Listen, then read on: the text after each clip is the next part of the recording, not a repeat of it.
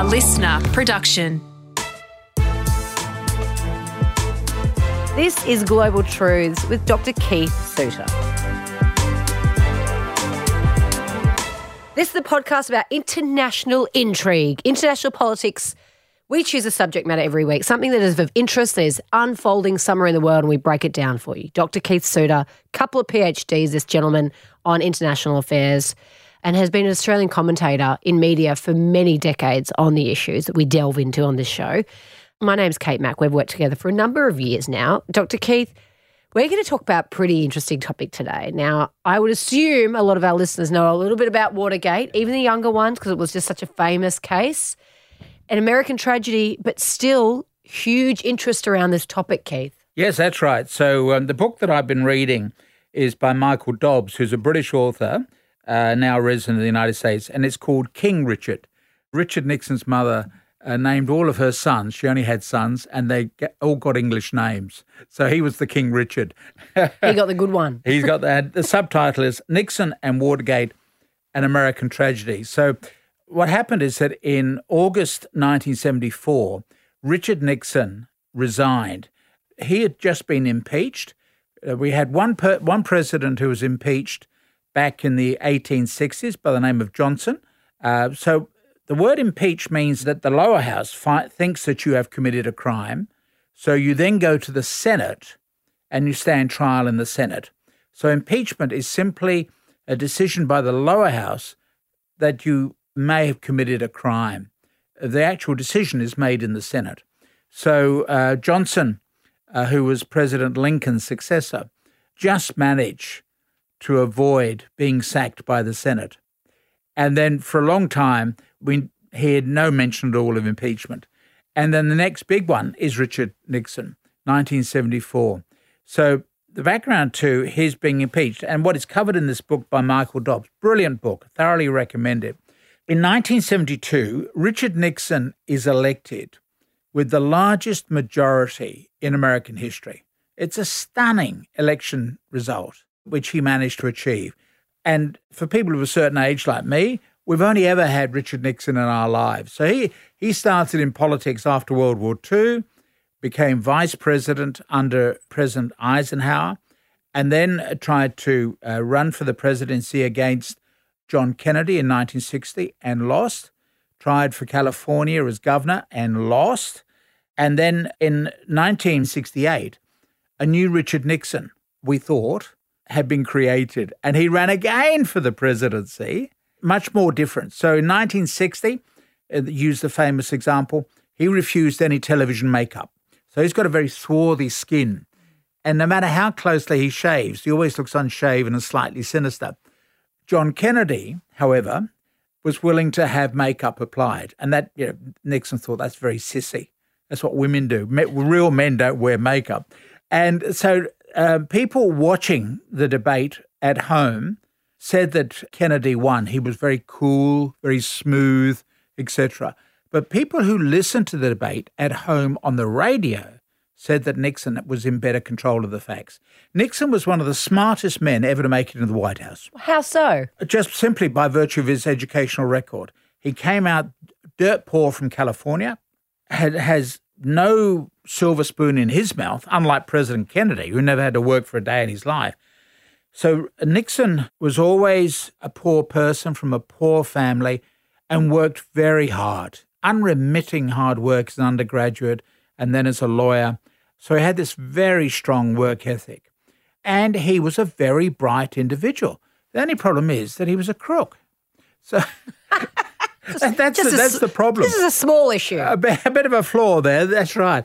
So, in fact, one of the people who worked for him said that Richard Nixon is a bit like eating a sponge cake where you have several layers of cake. So when you cut out a slice for yourself, what you get are layers of pure genius and layers of pure evil, all in the one slice that you're going to consume. And that was the characteristic of Richard Nixon. So if you think back to Nixon's achievements, he opened up China to the world. He wanted to get out of Vietnam. He had to negotiate with China. And so China was brought in from the cold. The Soviet Union, he negotiated nuclear arms control agreements with the Soviet Union. So from one point of view, he was fantastic in terms of working for global peace. And as a very conservative politician, he could do things which a left-wing politician could not do. So in other words, that unlike President Kennedy, who could never go to the Soviet Union, could never go to Red China, Richard Nixon, with his impeccable right-wing credentials, could do that and took the right wing with him. So we see that's the good side to Richard Nixon. The bad side is that he had this perpetual suspicion of everyone. He didn't trust anybody. He may have trusted his wife, Pat, probably the two daughters. Other than that, he was suspicious. He'd come up the hard way, no silver spoon in his mouth, and it had made him very suspicious of everyone else. And that was the culture that he brought into the White House. And so it's actually, this is a good story for people who run companies. We always say that a fish rots from the head. In other words, the head of the organization sets the tone, the cultural tone of the organization, including the United States government. And if you've got a fish that's rotting at the top there, it'll flow all the way down through the system. And Nixon was a good example of that. So in regard to the actual Watergate break-in, this occurred in 1972, June 1972. A group of people broke into the offices of the Democrat Party in this very well-known building at Watergate. And they actually broke in twice. The first attempt failed. Then they had another go. They made a number of silly mistakes. And it meant that the security guard got suspicious and then called the police. They were arrested. No one knows at the time what they were doing, except they're in the Democrat Party's campaign office in the election year of 1972. The election was due in November. So they went before the police.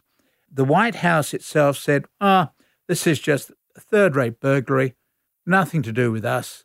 It's not a big issue for us. And the journalists who worked at the White House said, yeah, you're right. It's just a third-rate burglary. Nothing suspicious. And the story could have died at that point, but there were two young journalists, Woodward and Bernstein, who were not working at the White House. They were local reporters for the Washington Post. And they said, isn't it odd? All of the burglars who've been arrested are white. Washington is 80% black. Burglary is a black monopoly.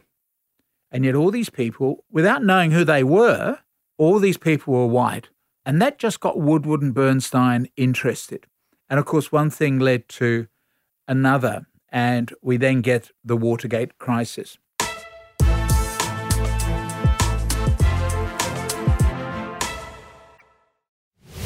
You're listening to Global Truths with Dr. Keith Suter. We're talking about Watergate. Can't believe you took a break there. We're waiting with bated breath for you to keep going. Right. And so these two journos were the ones that... Woodward and Bernstein were the ones who've gone on to great things. So these two youngsters recognised something which the old veterans, the elite journalists working at the White House, didn't cotton on to, that this type of crime is not committed by white people. They do white-collar crime. They don't do breaking and entering. They employ the people who do the breaking and entering.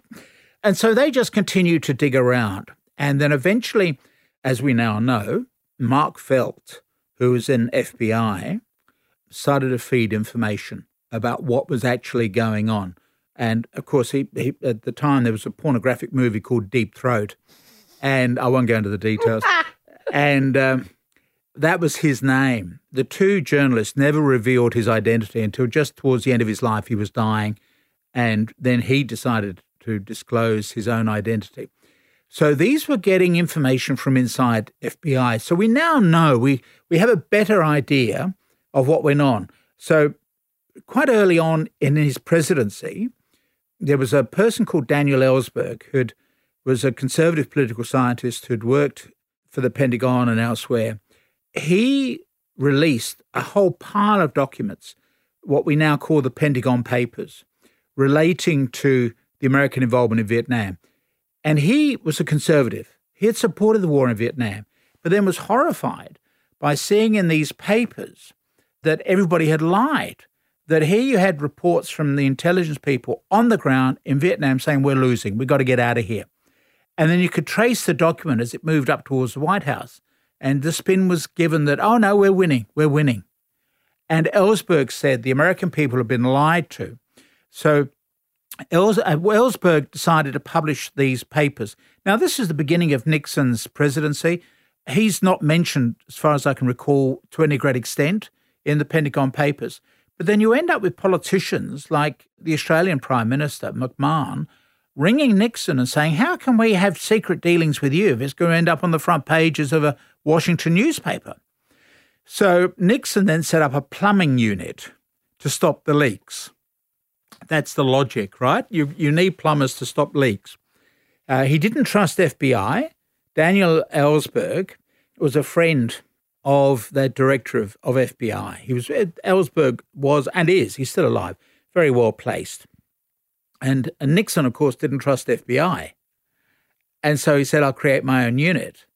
And so these people went on, they burgled Ellsberg's psychiatrist's office to see what dirt they could get on him. This went on for 4 years. So by the time that Watergate occurred, these burglars, some of whom are ex-CIA, this is what gets very interesting, may have been involved or may have been in Dallas at the time of the assassination of John Kennedy. This is what fuels the conspiracy theories. They got arrested at Watergate. They then go on trial and they then say that we're not getting paid enough compensation. In other words, to keep our mouth shut, accept the charge, and then go to prison. And so they then started saying we want to have more money or we want the president to exonerate us as the president has that power. And in the end, all of this became public. So he got elected in November of 1972. The break-in occurred in June. We still don't think that he actually authorized the break-in. But this goes back to the issue of culture, right? There was this very tough culture by Nixon in the White House. So you could easily imagine these ex-CIA people like Gordon Liddy saying, this is the sort of thing the boss would like us to do. Let's go ahead and do it.